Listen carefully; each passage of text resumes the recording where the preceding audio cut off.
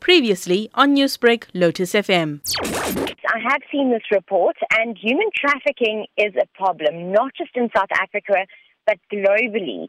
Now, we need to keep in mind that children and people go missing for various reasons, one being human trafficking.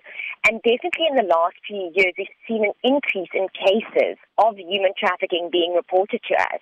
And especially now during the COVID, where people are desperate for jobs, online scams that are happening, and everybody working from home online, human trafficking has really escalated with the online society, if you might call that, an online platform. The report suggests that corruption and official complicity in human trafficking remained a significant obstacle here in South Africa, and government is not taking action in a lot of reported cases. What are your thoughts on that? I think it's not just government. I think it's South Africa in a whole that's not taking human trafficking seriously and not realizing what dangers it actually can pose. So it's not just government's responsibility to do something about this, but it's the whole of South Africa's responsibility to stand up and fight against human trafficking. The report suggesting that traffickers are exploiting people in urban areas such as Johannesburg, Cape Town, Durban and Bloemfontein. Your observations regarding this over the years in the industry? Yes, we work nationwide,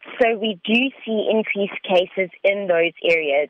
And especially now during COVID, we've seen a lot of exploitation cases that are happening. And I think that's because of desperation. There's a lot of people that lost their jobs. There's people in poverty, people in rural areas that have no other means. And I think more is being done, but more can be done to combat this.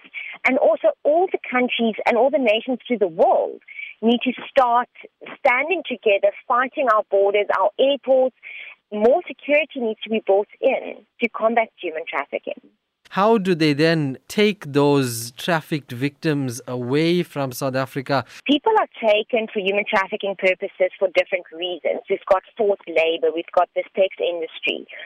So not just women are vulnerable to human trafficking, but men and boys too. And that's a misconception that a lot of people have. So usually most platforms that these human traffickers will use to actually lure the victim is online platforms. And that is why we also teach our children on social media to be very careful of predators on there. Are very popular in luring people to places that's excluded and a promise of a job overseas.